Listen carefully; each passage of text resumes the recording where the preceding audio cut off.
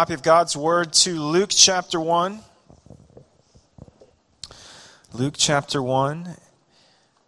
We're continuing today in our Advent series called Holy Interruption. And over these 4 weeks of Advent, we are looking at each of the 4 angelic encounters that take place leading up to the birth of Christ. And so today we look at what is known as the Annunciation, the angel Gabriel encountering Mary. Would you stand with me this morning as we read our scripture together? Luke chapter 1, beginning in verse 26. In the 6th month, the angel Gabriel was sent from God to a city of Galilee named Nazareth, to a virgin betrothed to a man whose name was Joseph, of the house of David, and the virgin's name was Mary. And he came to her and said, "Greetings, O favored one, the Lord is with you." But she was greatly troubled at the saying, and tried to discern what sort of greeting this might be. And the angel said to her, "Do not be afraid, Mary, for you have found favor with God. And behold, you will conceive in your womb and bear a son, and you shall call his name Jesus. He will be great, and will be called the Son of the Most High. And the Lord God will give to him the throne of his father David, and he will reign over the house of Jacob forever, and of his kingdom there will be no end." And Mary said to the angel, "How will this be, since I am a virgin?" And the angel answered her, "The Holy Spirit will come upon you, and the power of the Most High will overshadow you. Therefore the child to be born will be called Holy, the Son of God. And behold, your relative Elizabeth, in her old age, has also conceived a son, and this is the 6th month with her who was called barren. For nothing will be impossible with God." And Mary said, "Behold, I am the servant of the Lord. Let it be to me according to your word." And the angel departed from her. This is the word of the Lord. You may be seated.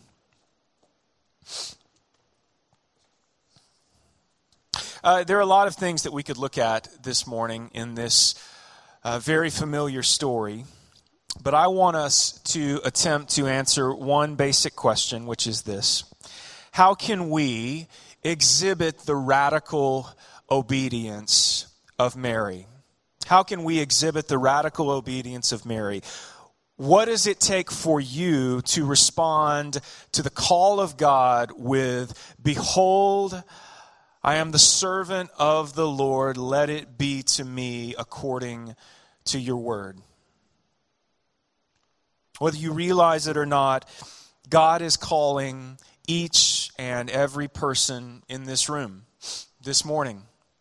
God is calling you. To some of us, the call is first and foremost to faith itself. The call is to turn from your sin.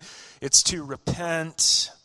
It's to follow Jesus with everything in your life. For others, the call is now to exercise obedience to Christ in the present moment, in the day-to-day, to die to yourself daily, to take up your cross daily. Will you do it? What's preventing you from abandoning yourself to full, radical obedience like that of Mary? Or to pose that question another way, how can Mary say yes to this? How can Mary say yes to this? God doesn't need her to say yes, does he? If you think back to last week, we looked at the story of Zechariah encountering the angel coming to Zechariah and saying, "Here's what's going to happen for you and your wife Elizabeth. God has heard your prayers. He's answering your prayers. You will have a son. His name will be John." And he tells them all these incredible things that are going to happen. But if you think back to that account, at no point does Zechariah say, "Absolutely, we will do exactly what the Lord wants us to do." Zechariah, in fact, goes, "Huh? What?" But not Mary. Mary says, "I am the servant of the Lord. Let it be to me according to your word." So how does she say yes to this? 3 reasons I want us to consider today. First is childlike faith. Second is the experience of God's presence. And the third is recognition of God's grace. So what do we know about Mary? What do we know about her? Well, the truth is, we don't really know all that much. We can speculate a few things. First, more than likely, Mary was a teenager at the time that this took place, and perhaps as young as 14. And just think about that for a minute. It was not uncommon for girls to enter the betrothal period leading up to marriage as early as 12 years old in this culture. This was completely unlike a modern engagement for marriage. It wasn't initiated by a romantic courtship. It wasn't initiated by a man asking a woman. Instead, it was initiated by a man asking a woman's father or vice versa. The betrothal period itself was consecrated with its own ceremony. In many senses, if you looked at kind of the marriage process, there were actually two ceremonies involved. First was the initiation of the betrothal period, which had its own legally binding ceremony. And then it was finalized with the marriage feast, where the bridegroom would welcome his bride into his home, where she would leave the home of her parents and go into the home of her husband. Money changed hands between the bridegroom and the parents of the bride. The betrothal period was a season of preparation, and if the groom opted not to finalize the marriage and bring the bride to live in his home, he would actually have to go through formal divorce proceedings to nullify the betrothal agreement. Needless to say, Joseph wasn't simply Mary's boyfriend. He wasn't simply Mary's fiancé. So when the angel comes to Mary and explains what's going to take place, I don't know if we can really fathom the weight of what was at stake for her and her family, the weight of what was actually on the line. So think about this. The call of God had the potential to ruin Mary's life in an earthly sense. The call of God had the potential to disgrace her publicly, to subject her to a life of poverty, to relegate her to the status of whoredom in the community, where no man would ever consider her as a potential bride. It could bring extreme dishonor to her family, her community, everything, her future, her life, her livelihood was on the line. And yet, she says, I am the servant of the Lord. Let it be to me according to your word. For all she knows, she's throwing everything out the window to say yes in obedience. And so must we. Why is it that we perhaps assume that the call of Christ would never involve some level of risk?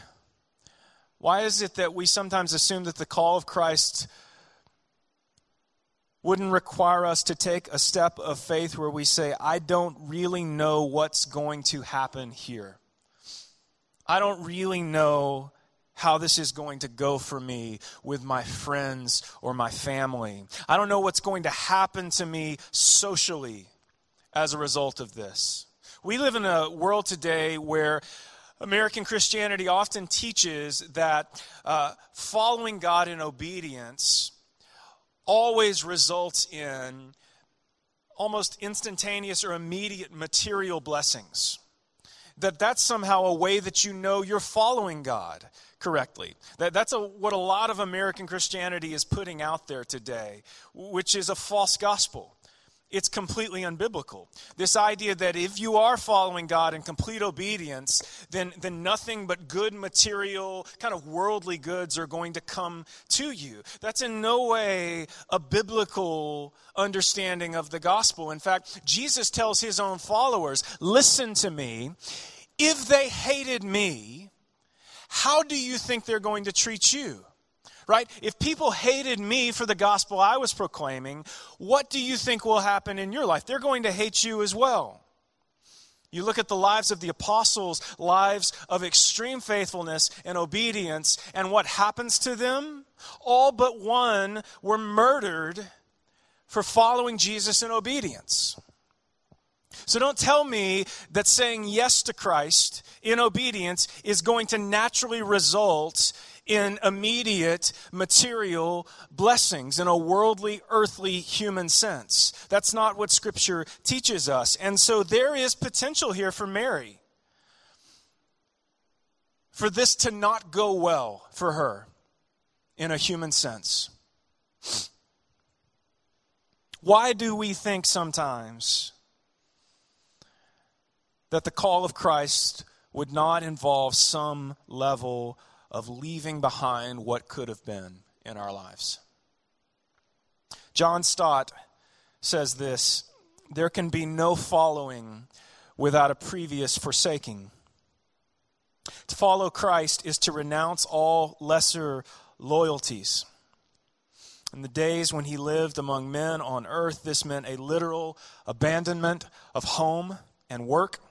Simon and Andrew left their nets and followed him. James and John left their father Zebedee in the boat with the hired servants and followed him. Matthew, who heard Christ's call while he was sitting at the tax office, left everything and rose and followed him. Imagine what people said about those guys. Can you believe what they did to their families? Can you believe what they did to their father? Can you believe what they did to their employer? But it goes back even farther. Noah, Abraham, Moses, Joshua, and on and on and on and on, all abandoned themselves to the call of God. They abandoned themselves to do things that seem completely ridiculous or illogical or at best improbable. Just imagine Joshua leading this group of people around the fortified walled city of Jericho, circle after circle after circle, going, don't worry, we're going to blow our horns in a minute and take the city. Can you imagine what people were saying about him? Could you imagine what people were thinking? This is what God's called us to do. What? How many times in Scripture is that the story? I don't know how this is going to go. I don't know what's going to happen here. I don't know how this is going to turn out. I don't know what this is going to mean for me in the long run. But here's what God has said. Here's what he has called us to. These guys abandoned themselves to the ridicule of men, to the potential for loss of life, loss of possessions, loss of status. And ultimately, guys, this is childlike faith. It's trusting God even when maybe it doesn't seem to make sense to us. Sometimes we call this blind faith, which is to say that it's faith that goes against human logic or knowledge or prudence. But listen, true faith isn't based on any of that stuff, is it? Like, true faith isn't based on human logic or knowledge or prudence. It isn't based on anything remotely human. It isn't based on your own understanding or your own ability. In fact, Hebrews says that it's actually based on the conviction of things that you haven't seen. It's based on invisible stuff, y'all. The kind of invisible stuff that can make a 100-year-old woman give birth. The kind of invisible stuff that can part the waters of the ocean. The kind of invisible stuff that can guide a rock from the sling of a scrawny boy into the forehead of a mighty warrior. It can shut the mouths of lions. It can bring life into the womb of a 14-year-old virgin.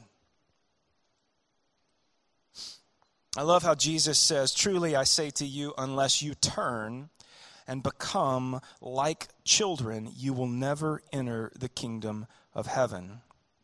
One translation reads, unless you change and become like children, you can never enter the kingdom of heaven. Unless you modify your life, unless you become something different than what you are, unless you believe in things unseen, you can never enter the kingdom of heaven. So it is with this childlike faith that Mary embraces her encounter with Gabriel. I want to show you guys a couple of paintings this morning that I think will kind of set the stage for some of this. The first of these, both of these were painted in the 1800s. The first is the story we looked at last week. This is Zechariah with the angel Gabriel. And just take a moment and look at this. This is a painting by William Blake. What do you see here? Zechariah is in the temple. He's wearing the priestly garb. Notice he has his swinging censer of incense. He's in the temple offering worship to God, offering incense up to God. It's ornate. There are candles that are lit. Here's this angel appearing to him in the midst of all of this. I don't know about you, but my thought is, if anybody should be prepared for an angel to show up, or if anybody should know how to respond when an angel shows up, it should be somebody that looks like that, right? If anybody should have a sense of what's going on when there's some kind of God presence moment, it should be somebody that's dressed up in that kind of costume, right? Right? These are the people who should know. Like, these are the people who've supposedly said yes to the call of God in their life, who have followed him in obedience in their life. These are the people who should go, got it, I'm on it, I've been waiting for this, right?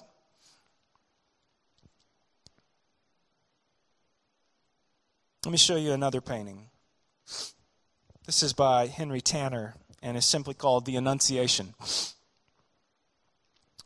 This is Mary encountering the same angel Gabriel. But notice how different this is. Notice the setting. Look at her. She looks like a child being awakened in her bed in the middle of the night. The bed sheets are just kind of strewn about the bed. The rug is messed up. It needs to be straightened. This isn't luxury, is it? This isn't a palace. This isn't great wealth. Notice the apprehension in her eyes and yet this sense of listening.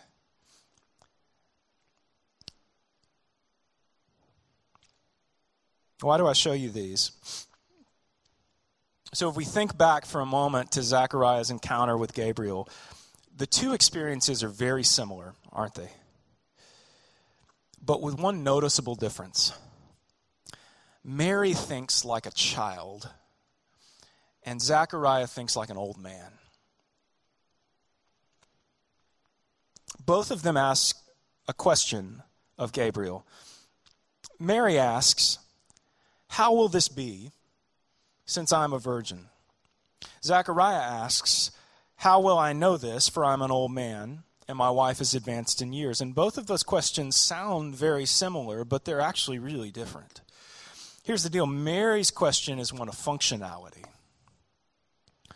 She's going, how is this going to come about? Like, how is this going to take place? Zechariah's question is one of skepticism. He essentially asks Gabriel, how can I know that you're telling me the truth? How can I be sure? Like, don't you know I'm an old guy? Don't you know my wife is old? In the Message, Eugene Peterson renders this verse where Zechariah asks or responds to the angel.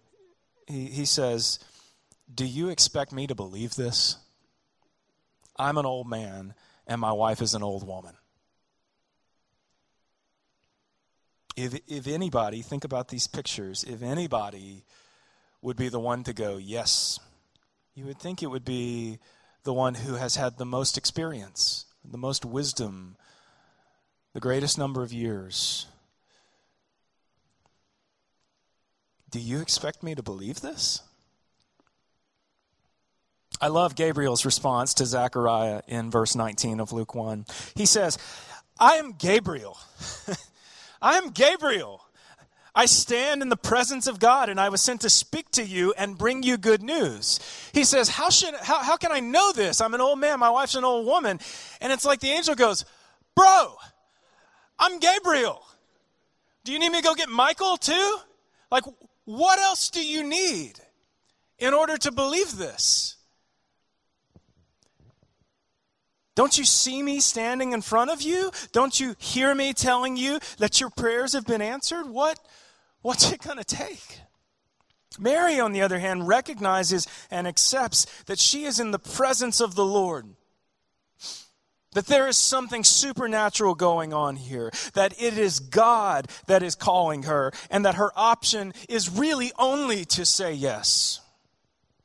Zechariah is the one who should fully recognize and believe him, but he struggles because the angel is saying something that doesn't compute to him. He's saying something that he's never seen happen before. Does anybody else identify with Zechariah? Like you're praying for something, and you're praying, and you're praying, and you're praying, or you're showing up and you're worshiping, and you're worshiping, and you're worshiping, but in your heart of hearts, do you honestly believe that God's going to show up? Like, do you believe that God's going to answer the prayers that you've been praying over and over again? I get the sense from Zechariah, he's going, what? Yeah, we've been praying that, but this just become almost routine and ritual now in our life. Like we never, certainly at this point, never thought you were going to actually do anything. Where are you in that?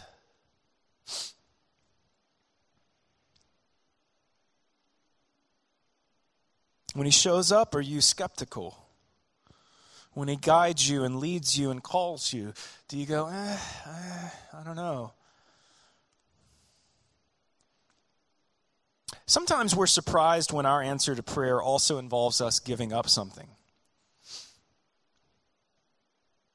How have we forgotten that just as we want things from God, God also wants things from us? Right? C.S. Lewis says that this principle runs through all of life from top to bottom. Give up yourself and you will find your real self. Lose your life and you will save it. Submit to death of your ambitions and favorite wishes every day, and death of your whole body in the end. Submit with every fiber of your being and you will find eternal life. Keep nothing back. Listen, nothing that you have not given away will ever be really yours. Nothing in you that has not died will ever be raised from the dead. Look for yourself and you will find in the long run only hatred, loneliness, despair, rage, ruin, and decay. But look for Christ and you will find him, and with him everything else thrown in. I love that. Nothing that you have not given away will ever be really yours. So Mary exercises this childlike faith. She embraces and responds to the presence of God. And then finally, she recognizes God's grace in the midst of this experience. One other significant difference between the account of Zechariah and that of Mary is the way that the angel addresses them. To Zechariah, he says, "Don't be afraid, Zechariah." But to Mary, he says, "Greetings, O favored one. The Lord is with you." And first of all, I think there is something significant to be made of this statement, "The Lord is with you." Because we know the rest of the story here. Like, we're talking about Jesus, the incarnation of God, the Word become flesh, Emmanuel, God with us. The angel arrives and says, "The Lord is with you." And isn't he? Like, isn't the Lord with Mary? Isn't Mary with the Lord? Right? Isn't he literally within her? Like, growing within her womb? Emmanuel, God with us. I love this. This could also be translated, "The Master is among you." Greetings, O favored one. The Master is among you. He has come to dwell among you and me. God with his creation. But it's the first part of this statement I want us to pay attention to, where he says, "Greetings, O favored one." When Mary doesn't know how to respond to that type of greeting, he basically repeats it and says, "Don't be afraid, Mary, for you have found favor with God." Here's this word favor again. And the root here in the Greek is the word charis, which is often translated as grace. Don't be afraid, you have found grace with God. Greetings, O graced one. And what is grace if it isn't God's unmerited favor towards us? I think sometimes when we read the scriptures in English, we can come away with the notion that God chooses people like Zachariah and Mary because maybe they're like the least sinful people, or they have the fewest problems. But no, these are still people who are desperately in need of God's grace. And let us not lose sight of the fact today that Mary was just as much in need of a Savior as we are.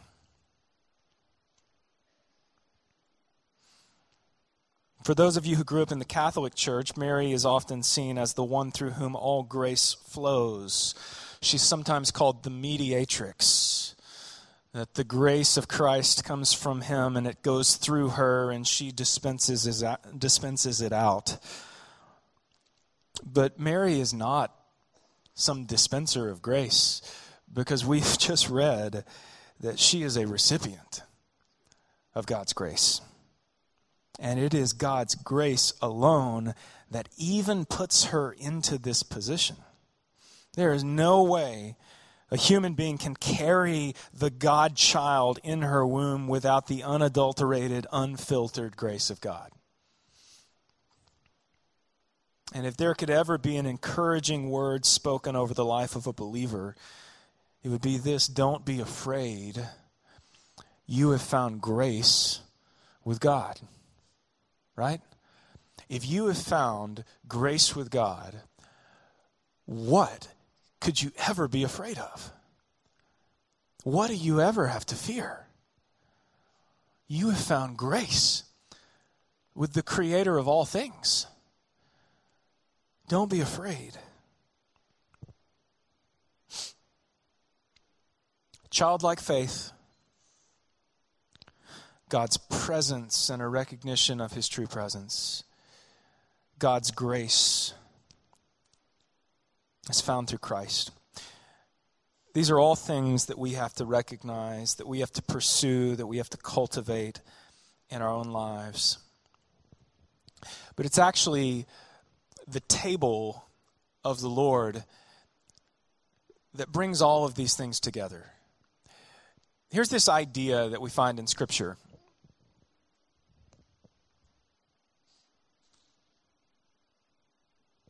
That our Father in heaven wants to dine with us. That he's actually, Revelation says, standing at the door and knocking. And if we will open the door and let him in, he will come and sit down and he will dine with us. I think everything that we're talking about today comes together in the body and blood of Jesus. It comes together in the death, burial, and resurrection of Christ, and the life and grace that is offered to us through what he has done on our behalf. That's the reason why we will celebrate communion in just a moment. Childlike faith, God's presence, God's grace. This is my body. This is my blood. And through this, God's presence, the Holy Spirit, and God's grace are extended to you. Through his death, burial, and resurrection, God's grace and presence are extended to you. One thing that Jesus says to his followers on the night that he is crucified is this: this is the new covenant in my blood. This is the new covenant in my blood. And what is a covenant? Well, it's an agreement, right, that's made between two or more parties. But in a biblical sense, it's an agreement that sustains even if one party abdicates their responsibilities. So most often we compare this to the marriage covenant, right? This in sickness and health, for better or worse, for richer or poorer type thing, right? So even if things go south, even if you go off the rails, I'm still going to be here. I'm still going to uphold my side of this agreement. Me upholding my side of the agreement is not contingent on you upholding your side of the agreement. That's kind of the basic idea here. So think about that and consider the fact that Jesus raises the cup and says, this is the new covenant in my blood. Right? This is the new covenant in my blood. And what did we just say a covenant is? It's an agreement between two or more parties.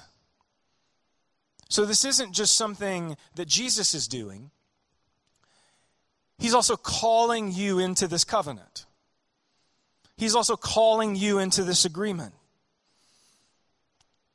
For better or worse. In sickness and in health. Even when things go south.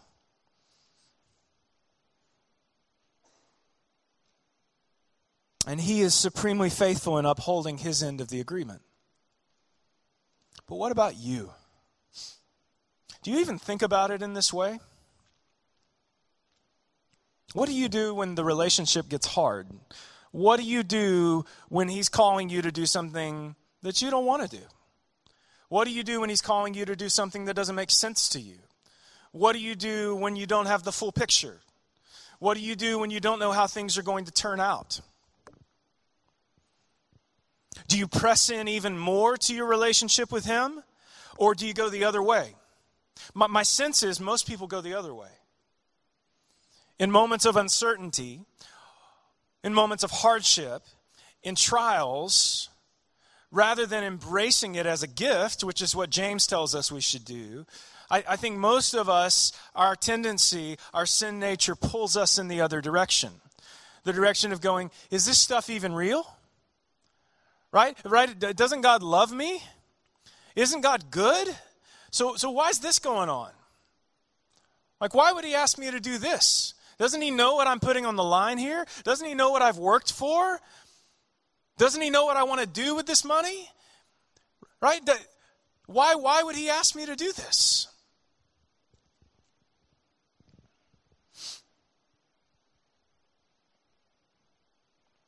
As we come to the table this morning, I think about this as like a wedding ring.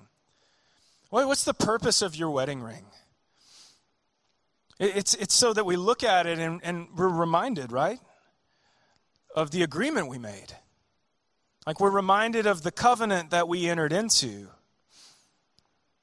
And so when Jesus said, I want you to do this in remembrance of me, he didn't mean like in just a historical sense.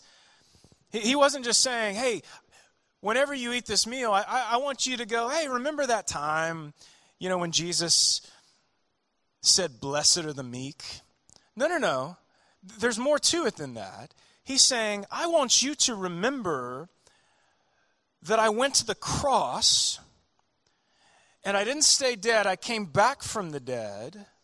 And I want you to remember that then I said, go and make disciples of all nations, baptizing them in the name of the Father, the Son, and the Holy Spirit, and teach them to obey everything that I've commanded you.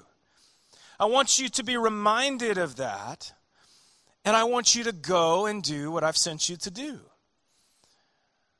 I want you to be faithful to this new covenant that I have established in and through my blood. And if we're being honest, we are so unfaithful. We are so unfaithful. But he is supremely faithful. And his faithfulness endures, and his grace endures, and his forgiveness endures. And he does this incredible thing where he actually gives us his righteousness. Where none of this is actually based on our ability to uphold our end of the bargain, is it? None of this is based on us, through our own merit or action, being able to say, yeah, I've kept the covenant perfectly. Because none of us can do that. This is based on his grace given to us. Paul says as a gift. It's just here.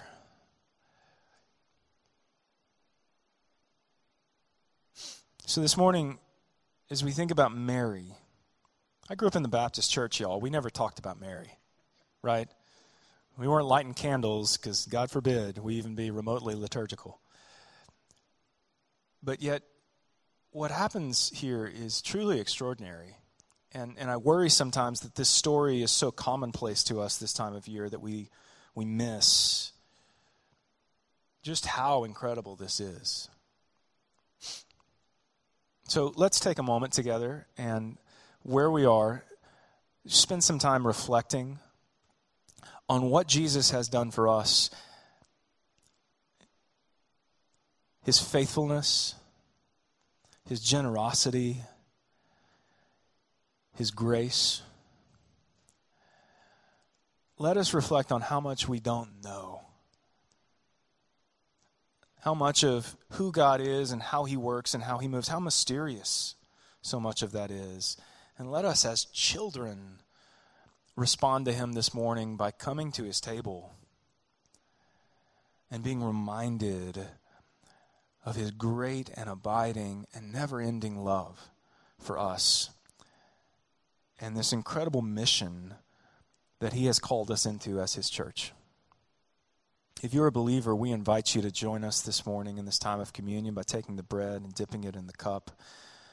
Let me pray for us. The band's going to come up, and then I encourage you to come as you feel led this morning. Our Father, we thank you for your goodness and love. I pray this morning that even just looking at this short account, that we would be freshly inspired and renewed to pursue you with the whole of our lives, that we would be willing to say yes to you, no matter what it might mean for us, no matter what kind of impact it might have on us socially or materially. Father, may we be willing to pursue you with everything and give you everything and follow you with everything. Because truly, if we have found grace in Christ,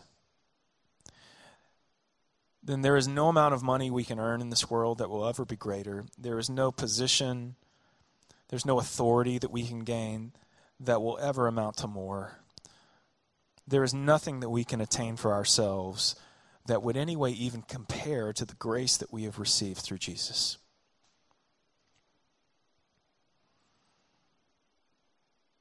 And so let us with humility come to this table this morning with a deep and abiding sense of gratitude and thankfulness.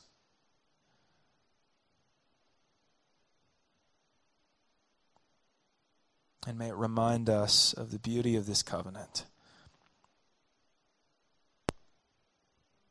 and the sacrifice of Jesus on our behalf. We love you, Father. It's in your name. Amen.